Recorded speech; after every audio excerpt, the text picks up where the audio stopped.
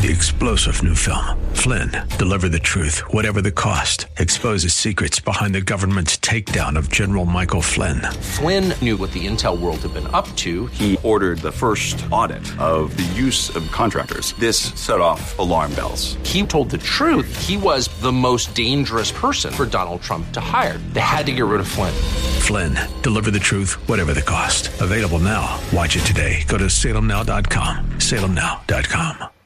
The estate planning team is an Ohio registered investment advisor. The following is for informational purposes only and does not intend to make an offer or solicitation for the sale or purchase of any securities or financial products. Be sure to consult with a qualified financial advice and or tax professional before implementing any strategy discussed herein.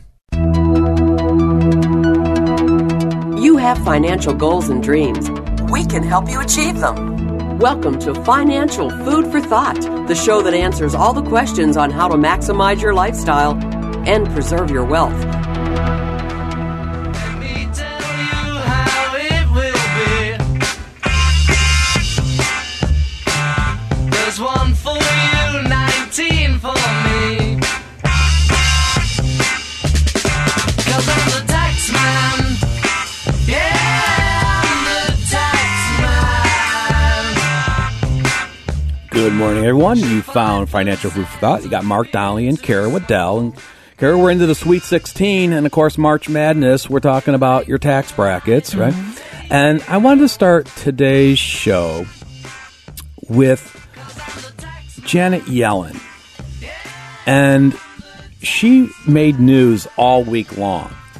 And you could correlate the day that she spoke with what happened in the S&P 500. So here we go. So the president's budget would increase our debt by $18 trillion. This, of course, is the Senate fine. That's, of course, Senator Kennedy out of Louisiana. I love him. Okay, so here we go. Which is $3 trillion less than it would increase without the proposals in the president's budget. So what the president's saying is, these are my words, not his. Because of his budget, we're going to have 3 heart attacks and a stroke instead of 4 heart attacks and a stroke. Well, I would not agree that we're going to have 3 heart attacks and a stroke because we have a very Now, she's not yelling. She's Janet Yellen. large economy. And while the numbers that you cite are very big numbers, the size of our economy is also extremely large. And I think a better metric for assessing what the impact of the budget is on our economy and whether or not it's manageable. See, this is a new idea that I have not heard proposed too many times before. There's always a discussion, Carrie, is the U.S. debt too big as a percentage of GDP? Oh, you think? Right. Yeah, have you heard this? Is real net interest on the real net interest payments that we have to make relative to the size of our economy. And those real net interest payments run throughout the 10 years of the budget at around or under 1% of GDP, which is historically normal. So debt is increasing, the size of the economy is increasing, interest rates are moving back toward more normal levels after a period of many years in which they were exceptionally low. And yet, overall, what you see in this budget is real net interest on the debt stabilizing at about 1% of GDP, which is a manageable and historically normal number. So isn't that interesting? So she's talking about no longer about the amount of debt as a percentage of GDP. She's talking about the real net interest as a percentage of GDP. It's because it's probably getting pretty bad, is what I'm saying. They're trying to. And she's saying semantics. And she's saying 1% in the president's budget for the next 10 years is manageable. Now when she was Treasury Secretary, I was a pretty big fan of Janet. Right. I'm not as big fan as now that she's working for the Biden administration. Right. I liked her more when she was independent of any. Wasn't she supposed to be independent? Not as the Treasury Secretary. Right, but I'm saying you would think he hired her to do a good job. Of course not, Carrie. I was Are like, you kidding me? You mean no? I was going to say, aren't elected officials Not the supposed cabinet. The cabinet, I know, but you would cabinet are just think- hired to, Oh, I know. to, But you would think, we're supposed to put America that's the Federal first. Reserve. So I don't know. It's going to be but what I was referring to before. Oh, you were talking about every day she spoke this week. Well, yeah. So on Tuesday, she was in front of the American Bankers Association. Remember after, the bank failures, right? Right. And she kind of, let's see if I have her. Her quote was, "Our intervention was necessary to protect the broader U.S. banking system, and similar actions could be warranted if smaller institutions suffer deposit runs that pose the risk of contagion." Okay, and that was very positive news, right? And she also, she talked about, the situation, argued that the banking failure situation is stabilizing and the U.S. banking system remains sound. And we are squarely focused on doing our job. And you should be rest assured that we will remain vigilant, right? And because of that, you looked at the S&P 500 went up 1.3%. That's a big jump. On Tuesday. But then on Wednesday, she was in front of the Senate Appropriations Committee. You just heard Right. Kennedy is part of that. Love him. And then that's when she started making comments, because remember last week I proposed the idea that is there any FDIC maximum, protection? Right, because right now it's $250 per account, meaning... Right, but no, it wasn't that way for SB. That's what they said. Right. They said no matter how much you had on deposit, whether you're an individual or a corporation, some people had millions of dollars on deposit at SB. The bank is they're not going to lose a dime. So is that true of every bank that fails That now? was the question that was rising. That's a fair question. Why would you bail out this bank, FDI, this bank, because it was mismanaged? Are you going to do that for my bank? Okay, so all right, so and Reuters, of course, right. They came out and said that officials had discussed the idea of raising the $250,000 insurance limit per depositor without congressional approval. That's what we were also talking about last week. Don't you need congressional approval to raise that $250,000, or does the Treasury have the power to do it? Right. Are they going to raise it? Is it going to be an unlimited cap for everybody? Okay. So then before the Senate, when she was asked whether insuring all U.S. deposits required congressional approval, Yellen said she was not considering such a move and was reviewing bank risk on a case-by-case basis. Her quote was, "I have not considered or discussed anything having to do with blanket insurance guarantees and all deposits." So it's only going to be, you're going to pick and choose which bank you're going to have blanket? When a bank failure is deemed to create a systemic risk, which I think of as the risk of a contagious bank run, we are likely to invoke the systematic risk exception, which permits the FDIC to protect all depositors and would be a case-by-case determination. The failure of a small bank, a community bank, could likewise trigger a run on other banks, she said. So, but that was completely in contradiction to what the Reuters article said, right? So what did the stocks do on Wednesday? The S&P was down 1.65%. Was it had anything to do with the 25% basis hike? Right. Maybe we'll talk about that next. It had more to do with this. Okay. Okay. Because that's really gray and fuzzy. Because how do we have a rule or an insurer? It's going to be a case-by-case basis? Well, and why I said it was a bigger headline news than the 25, because most people thought it was going to be a 25 basis. I told you last weekend it was going to be a 25 basis point. Everyone knew that. Right. I mean, the outliers were somewhere different from that. So that was no big surprise. Wall Street didn't like it. That's what I meant. Yeah, but they liked this comment worse. Right. Okay. So then, because the market was down. So then on Thursday, yesterday, we're taping the show on Friday. I don't know what the market's doing today, Carrie. But Thursday, she had a backpedal. Okay. And she had to come back because now she's in front of the House Appropriations Committee. Okay. On Thursday, right? Senate on Wednesday, House on Thursday. So then she made a stronger comment saying the strong actions we have taken ensure that Americans' deposits are safe. Certainly, we would be prepared to take additional actions if warranted. And the market went back up again. So that's saying everybody's safe, not a case by case. But then which is it? Your guess is as good as mine. If it's not going to take it to Congress, are you going to, well, my bank was too small and Janet Yellen said we'd be okay.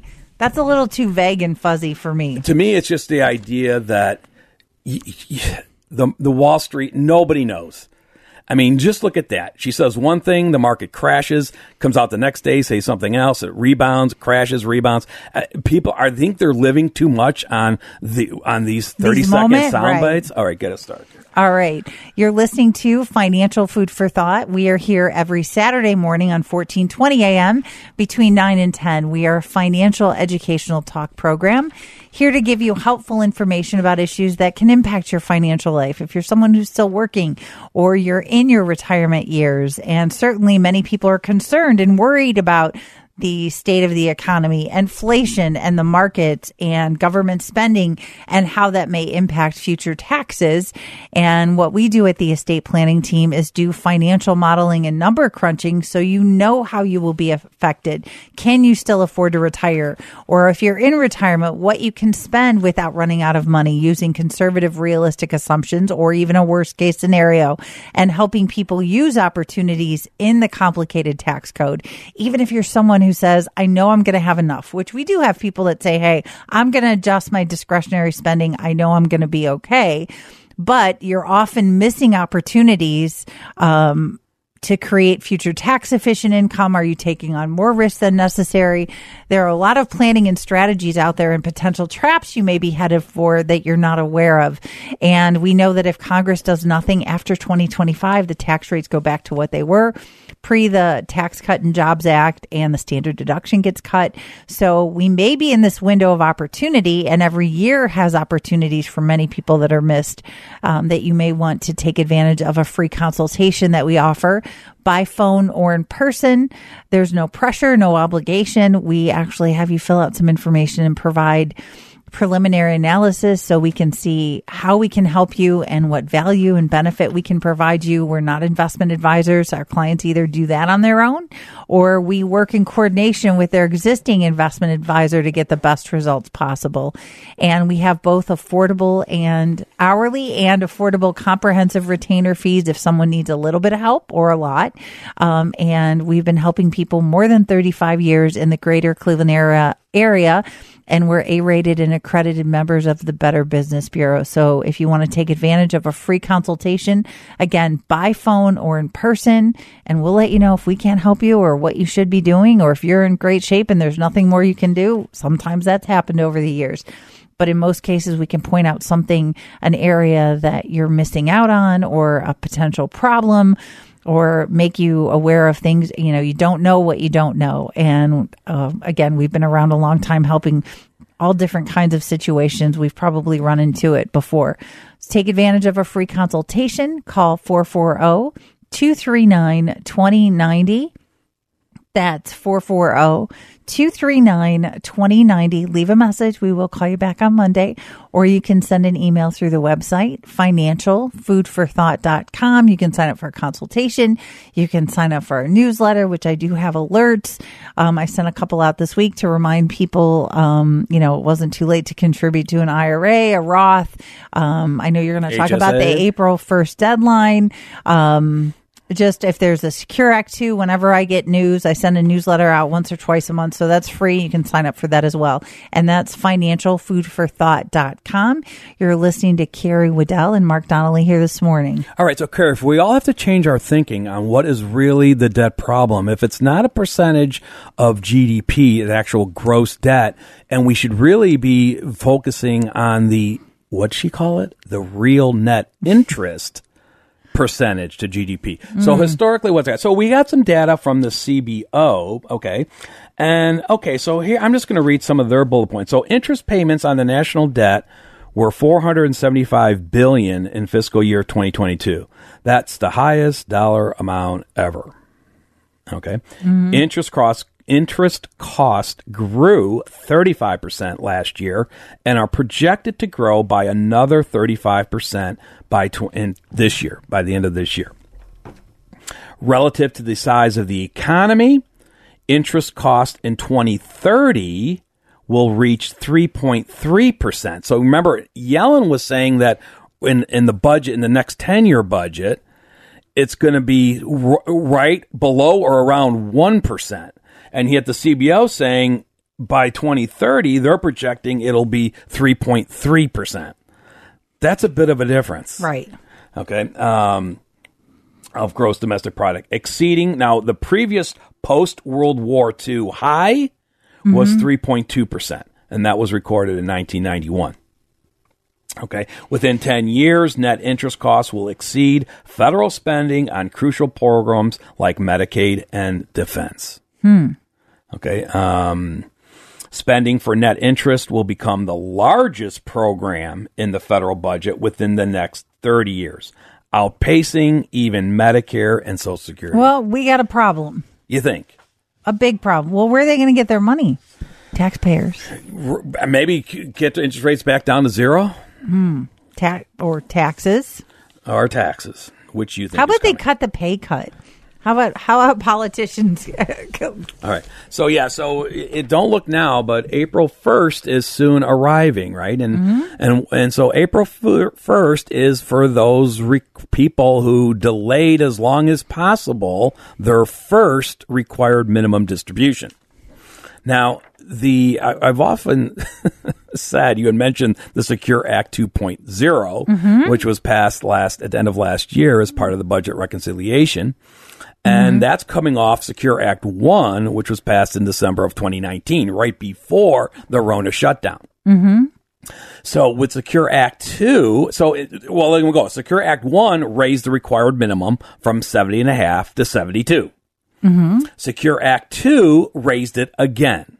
To 73. And perhaps 75, it depending depends. on your date of birth. This is what's causing some confusion. Quite a bit. Hard to believe.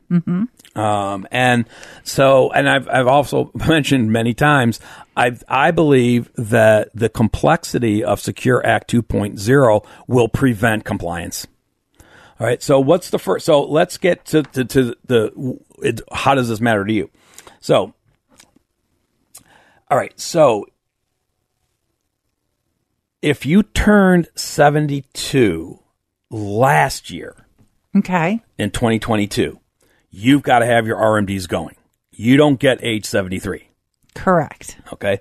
And if you have not done that yet, you still have time you this have coming to week. do it by April 1st. Do not make the mistake of thinking it's April 15th. I remember Tax April day. 1st is a week from Saturday.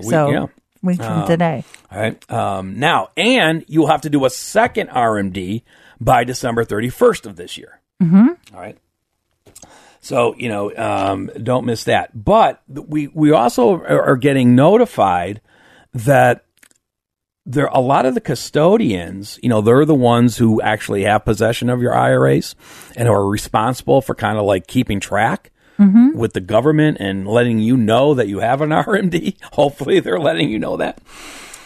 Well, a lot of them apparently across the country did not get their robots changed in time. Okay. Well, because it kind of happened right at the end of the year. Custodians might have been busy processing final year-end issues. So we're getting stories that IRA owners who turn 72 this year, who technically, if you turn 72 this year in 2023, you do get age 73 as your applicable age, right? And by the way, if you turn 74 after 12/31/32, 10 years from now, then your applicable age is 75, right? But back to so what happens, so what we're hearing is that a lot of taxpayers who turned 72 in 2023 got notices from their IRA custodians they have to do an RMD this year based on the old law of age 72. So be aware, because if you don't. Right. Even though your custodian sent you a letter saying you did. And I think you need to have a conversation with your custodian to clear that up. Mm-hmm. All right. And don't just think they're going to correct it. You have to be active. Right. You got to get on the phone and call them. All right. All right. So what else want to say about that?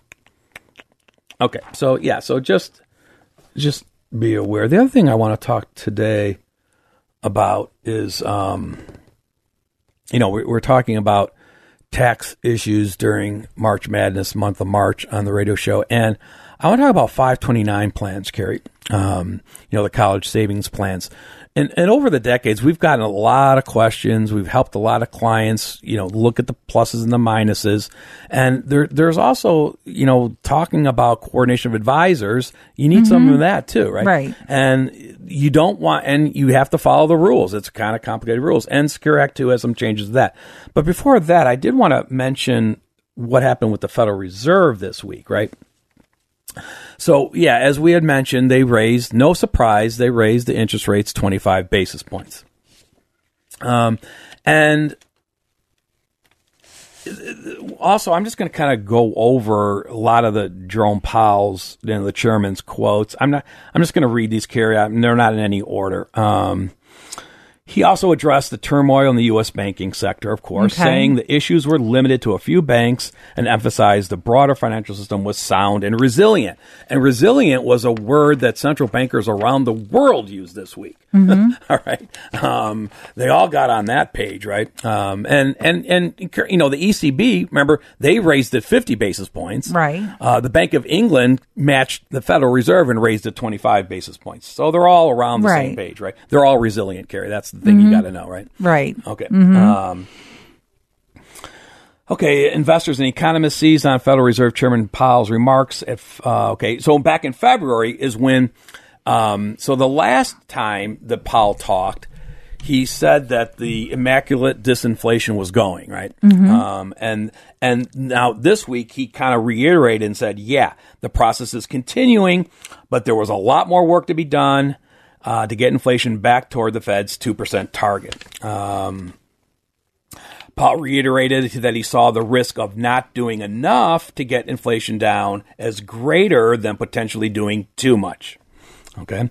He went on to say if the central bank doesn't get inflation back in place, you can have a long series of years where inflation is high and volatile, and it's hard to invest capital for an economy to perform well, and we're trying to avoid that. All right. Let's see.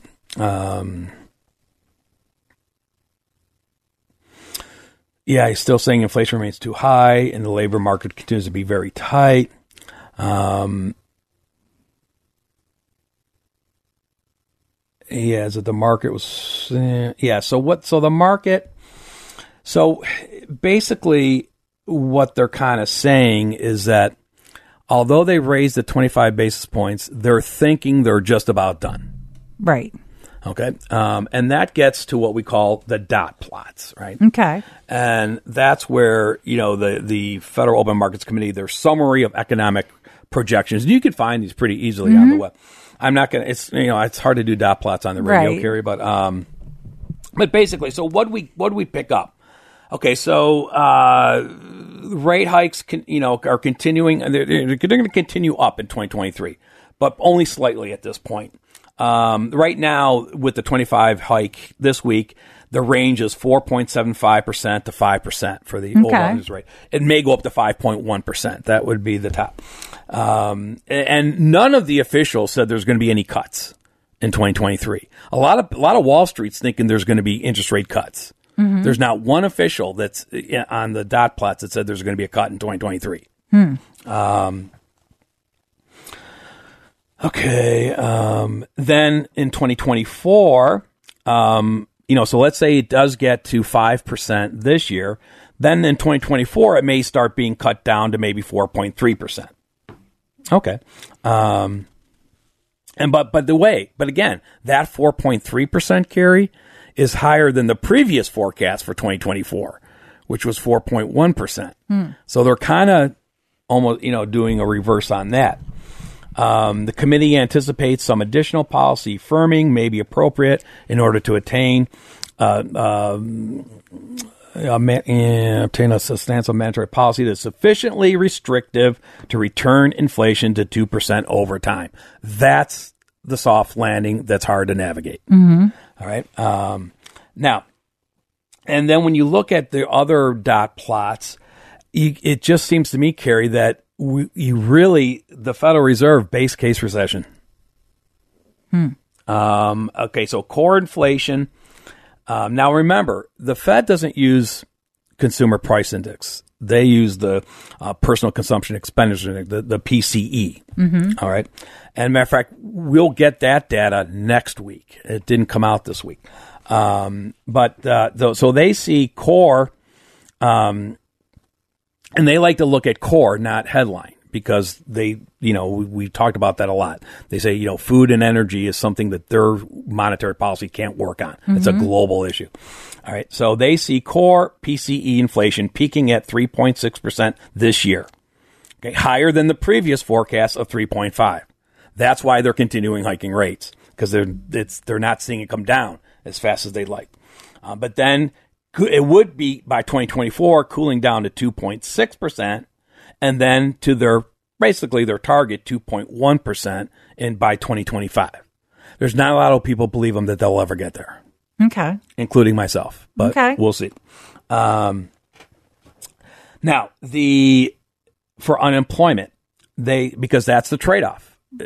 People are going to have to lose their jobs.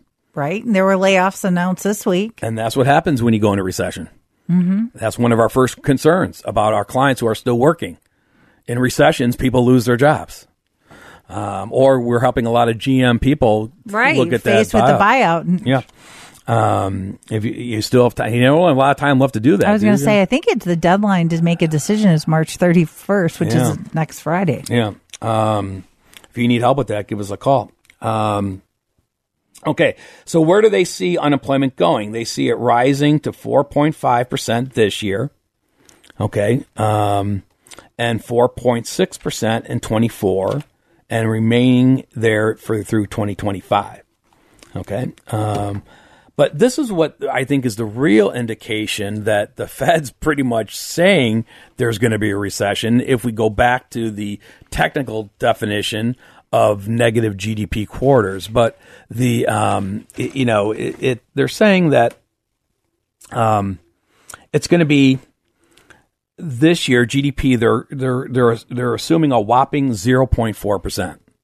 Wow, that's rough. And I don't know, we don't have the first quarter read yet, the first read of the first quarter, but through like the second read of the fourth quarter, it was still like at 2.7% positive. And now it's a point. Well, the Fed doesn't do it quarterly. They're just saying for the year. But how do you go from the fourth quarter 2.7% for annually? A whole year, not even being a percent? That's an issue. It only tells me that mathematically you're going to have some negative quarters over an annualized basis. I don't know. We'll see. But so how would you use this data? So if you're building your own financial model, and one of the things we talk about, you want to be realistic on the assumptions and conservative, let's say, on the assumptions you're making. So one of them is, what inflation factors are you using in your financial model?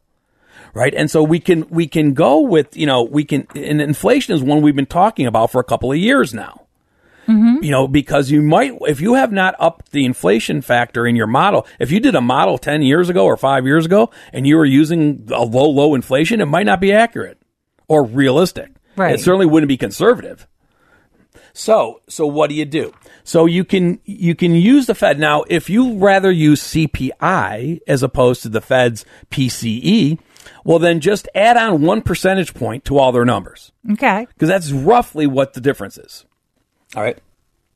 So, and you could also say, if you do believe that the Federal Reserve is going to get back to normal, maybe, I don't know if you ever used 2% in your plan. We never did for our clients. No. Okay. But if you add a point to it, 3, Okay. The idea is, is it realistic to add in higher inflation for the next few years?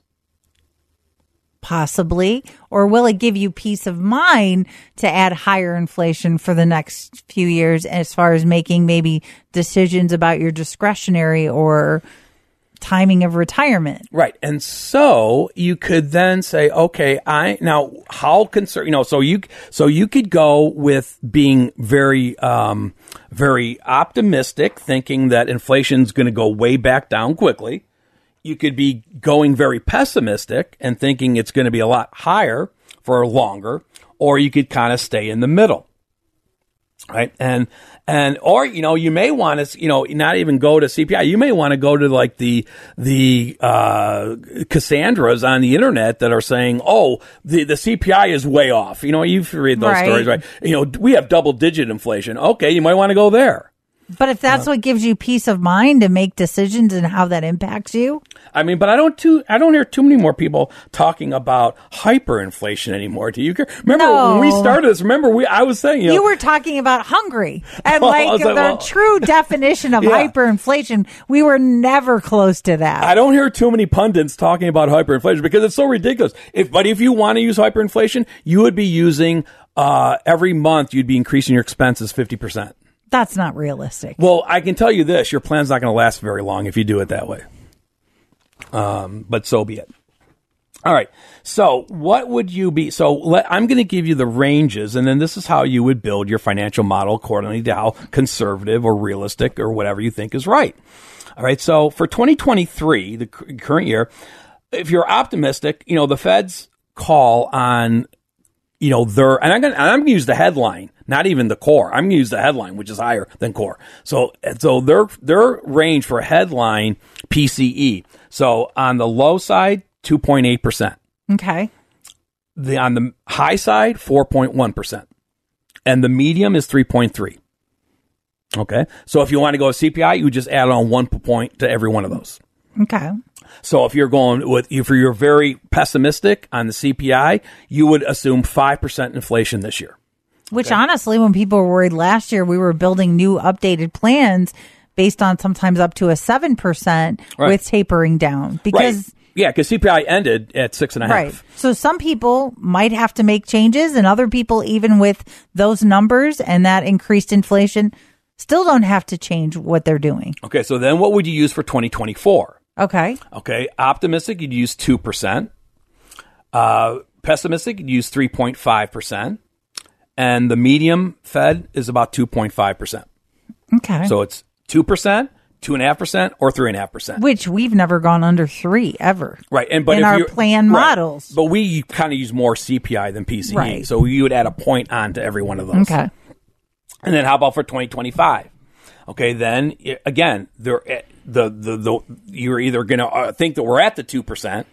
So if you're using CPI, that'd be 3%. 3.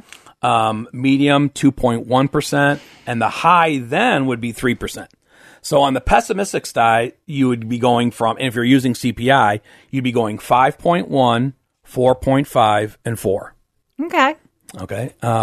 On the conservative or the middle of the road, you'd be using 4.3% this year, 3.5% next year, and 3.1% the following year. Okay. And then ongoing, the Fed's just saying it's 2%. So that's maybe a way you can do it.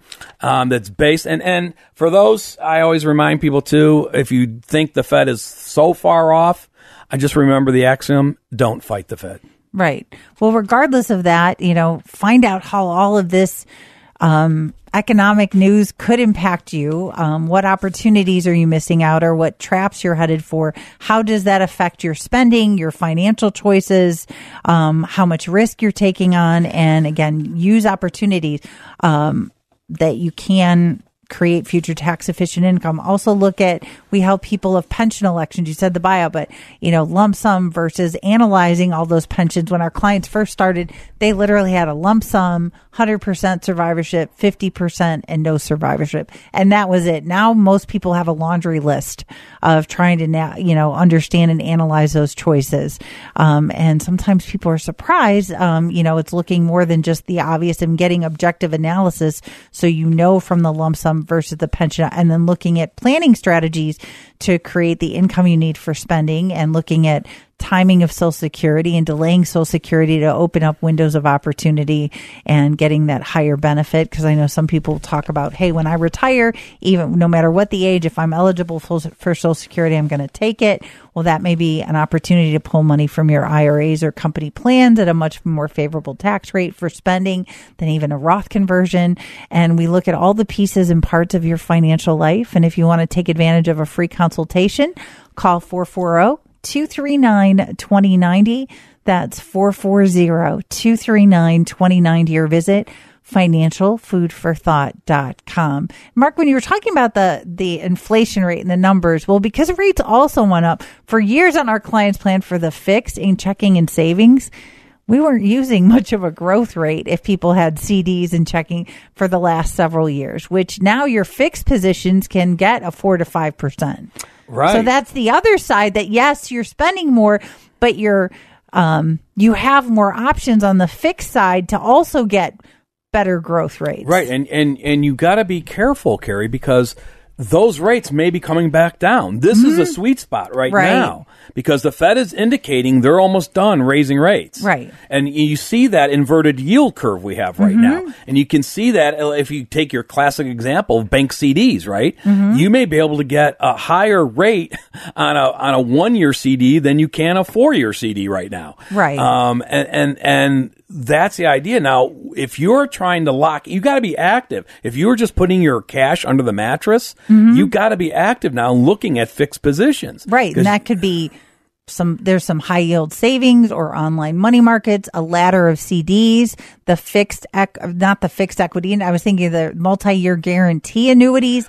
They really haven't changed a whole lot since January. Some companies have fallen off and maybe offered better rates, but there are still up to 5% for a 3-year, up to 5-year, you're getting like 5.4, depending on your premium. That's a guaranteed annual rate, no matter what the market does. Yeah, because I don't know if you can get a 5-year CD right now at 5%. I don't think you can get a 3-year CD at 5%. Now you can get some of the year, 18 months. I think I've seen a 24. Right, but the problem with there is you put all your money into an 18-month CD. What are you going to do in 18 months from now? Now you have the interest rate risk. Well, and what if you need it? That's after you have a good cash reserve. Well, that's why we recommend our clients. It's a ladder of all those concepts. Ladder. That's the concept. So you lock in the 6 to 18-month CDs at the 4 to 5%. And then you also, if you want to keep that 4 to 5% rate going for longer, you go up to the multi-year guarantee annuity and get it out for 4 or 5 years. That will help this economic, right. And if you have questions on that specific issue, you can always call our office too. All right. So listen to Mark Donnelly and Carrie Waddell, and we're the co-owners of the estate planning team. And we've been helping Cleveland families build custom financial plans for over 36 years. And over those years, we help a lot of clients navigate their college savings plan. The Ohio specifically, the College Advantage plan, they call it. And whether or not you should be doing that or not doing that, but not only for the parents, a lot of times, Carrie, it's for the grandparents, right? Right. It's our clients who want to help their grandchildren or help their kids pay for their grandchildren's college education. Right. All right. And so there's always this issue is what's the best plan to do that? And at one time, 529s kind of was the best one because of the tax-free nature of it. And if you were funding the Ohio 529, you could get an Ohio income tax deduction.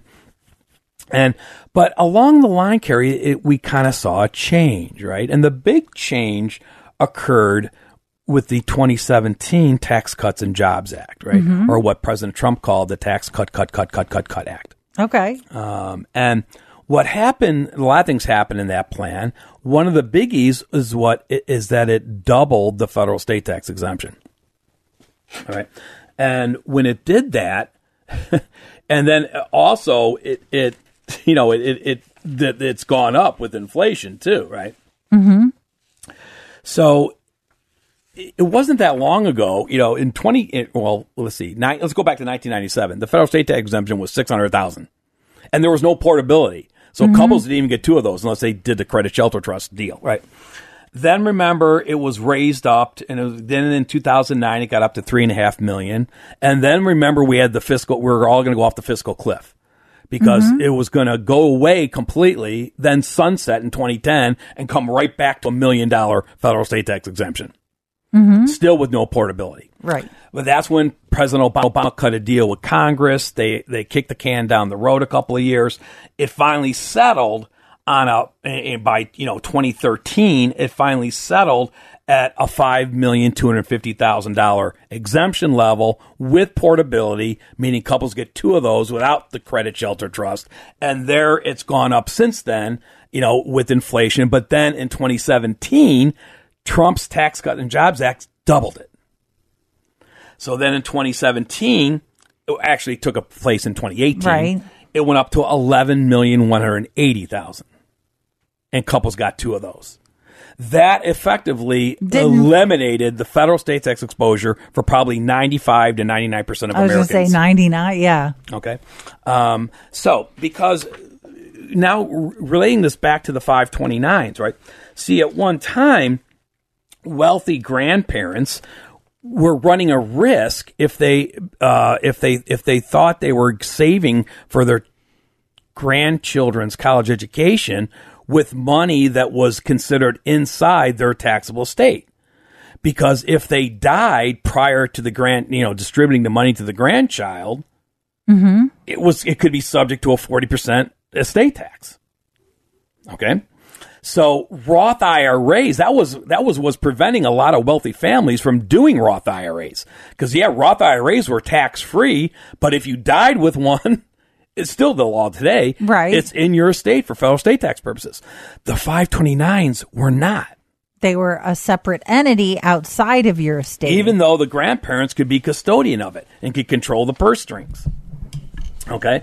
And that was clarified in the Pension Protection Act of 2006, Gary. Okay? Where, that was the law. And that was right in between while we were going through this going off the fiscal cliff discussions. And so what the Pension Protection Act said was, they made it permanent that 529 plans would not be considered part of the gross estate for wealthy families. So when that happened, 529s clearly became the favored because, it was tax free. You would get an Ohio income tax deduction.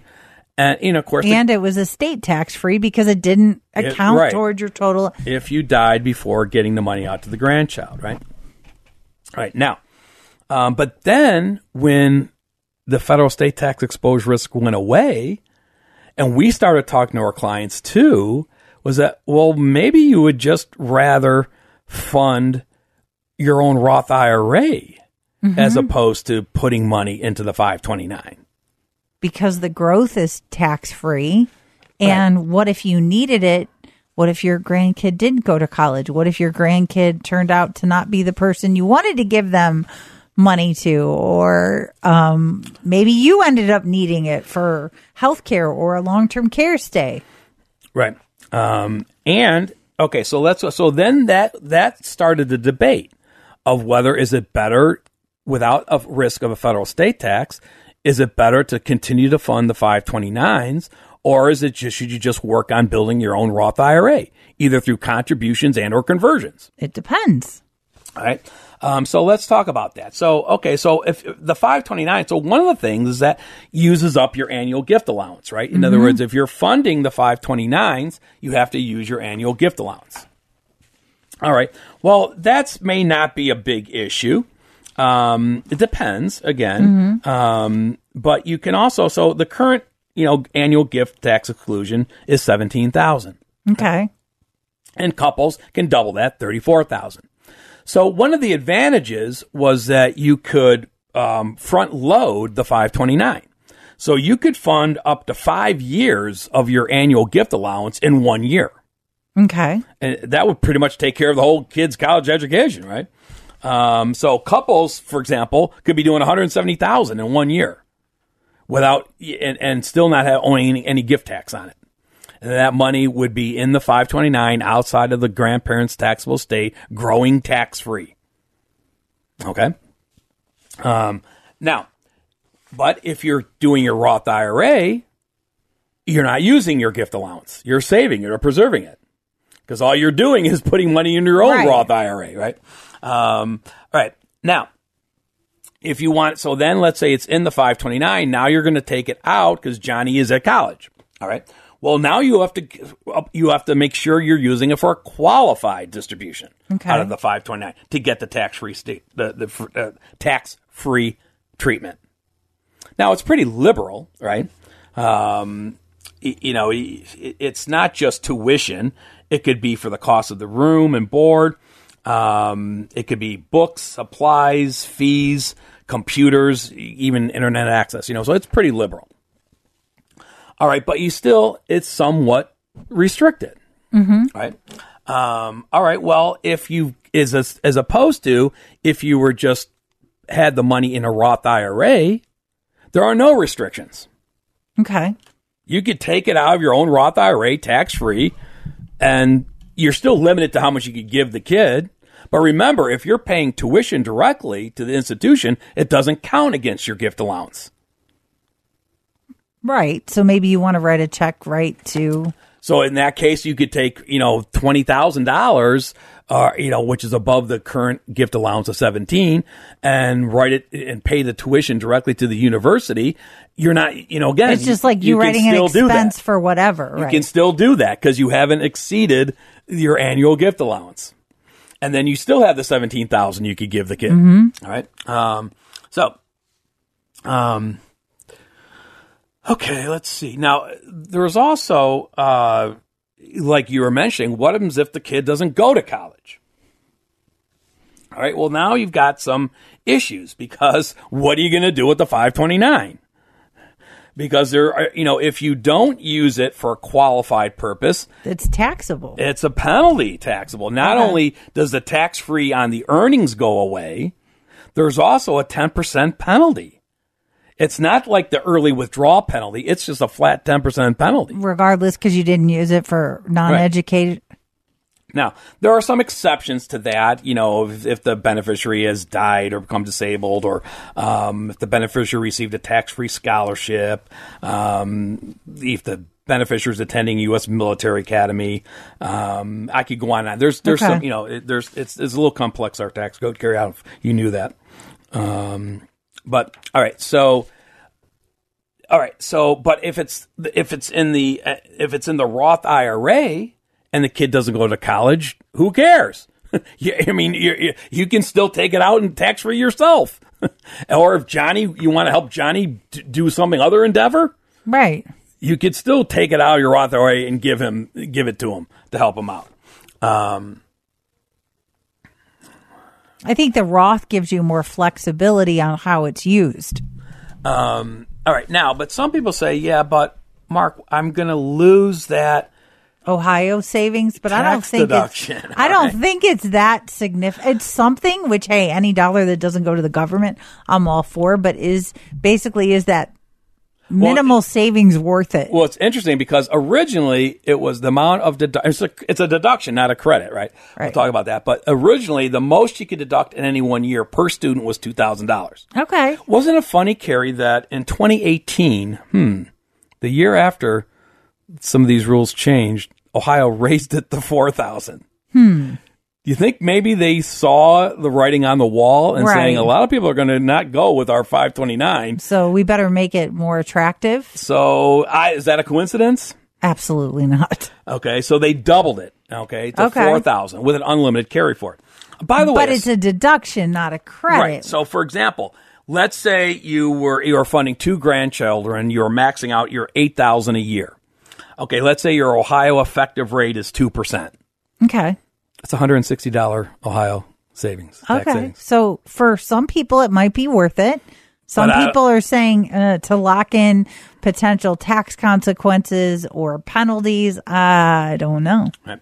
But just a side note, if you are going that route, and let's say you're using a tax preparer, a new one or a first one time only, and they don't have a history of what you've been doing with 529s, you got to make sure you tell that new CPA that you're doing it. because we have caught many tax of our clients over the years where we noticed that when they go to a new CPA and they have a 529 carryover, they miss They it. forgot to tell them. And the CPA doesn't know any difference. Right. So, just beware of that because you don't often look for your Ohio deduction. Well, you know what? People are so focused on letting them know about their estimated payments or making sure that they all have the W-2s, the 1099s, and all the other paperwork. It's an easy miss. Okay, so at this point, you may be saying, maybe the Roth IRA is kind of a better option than the 529. So, again, we've seen some changes that maybe try to make the 529 more attractive, a little bit more attractive over the years. Okay. One of them is that if remember the idea, if you own old double E bonds, right, you may be able to, and you realize I'm not going to use the E bonds. They're originally set up for college. I'm not using them. Well, if you're a parent now, you have to be the parent. You could roll certain double E bonds over to a 529 plan without paying any taxes on it. Okay. Now there's a lot of hoops you got to jump through, Carrie. Okay. They got to be issued after January 1st, 1990. For double E bonds, I bonds, anyone's work. The bond owner must have reached age 24 before the bond issue date. The bonds were purchased to pay for children's education. They have to be registered in the parent's name, and there's also income phase outs. So there's a lot of conditions. Right. So if you're single, you can't do this at $85,000 to $100,000. Married filing jointly, it's like $128,000 to $158,000, totally phased out. Married filing separately, not eligible at all. So there's stuff like that. But then, but we had some new rules, and the idea that a lot of people were concerned that you would not, that the grandparents were using 529 plans for the grandchildren, it would affect the grandchild's ability to get financial aid. Okay, I've heard that. All right, and the the eligibility and under the old rules, the financial aid rules, distributions from 529s owned by anyone other than a parent or student are treated as cash support, which can reduce eligibility for a student's financial aid by as much as 50% of the 529 distributed amount. New rules, which take effect for the 2024-2025 school year, resolve this problem. Students will no longer have to report 529 distributions from non-parent-owned 529s when they're filling out their FAFSA application. So that's good news. And that would be the same kind of thing if they're just giving cash. If you're just giving cash to the grandchild, it's subject to these same rules. Okay. Also, they made the 529s more attractive because it's not only used for college. So you could go up to $10,000 a year per student for K through 12 Which education. If people have kids in the private school, might as well, and you're paying that anyway. The most latest is the Secure 2.0 Act, okay, which gives another alternative to 529 funds. And starting in 2024, 529 funds can, guess what, Carrie, be rolled over tax-free to Roth IRAs. That'll be big, I think. Well, but... Are there a bunch of conditions? Is this for the crazy compliance you talked about early on? $35,000 lifetime rollover. The 529 must have been open for at least 15 years with the same beneficiary. Annual rollover amounts can't exceed the annual contribution limit for Roth IRAs. And any 529 contributions made in the prior 5 years are ineligible. I could go on. So I think people need to watch the compliance rules. Watch the games this weekend. Right.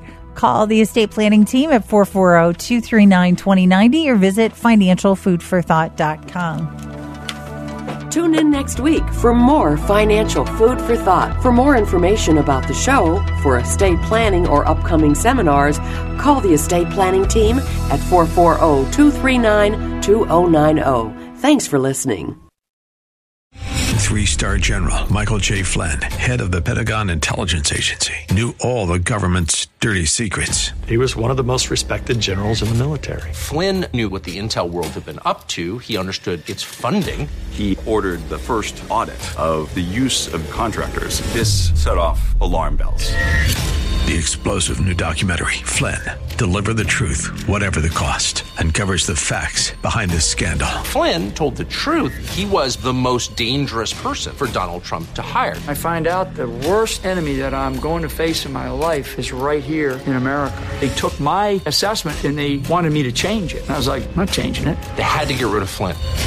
With in-depth interviews, archival footage, and never-before-seen personal records of the man behind the headlines. I just felt like I was drowning. Flynn, Deliver the Truth, Whatever the Cost. Available now. Watch it today. Go to salemnow.com. salemnow.com.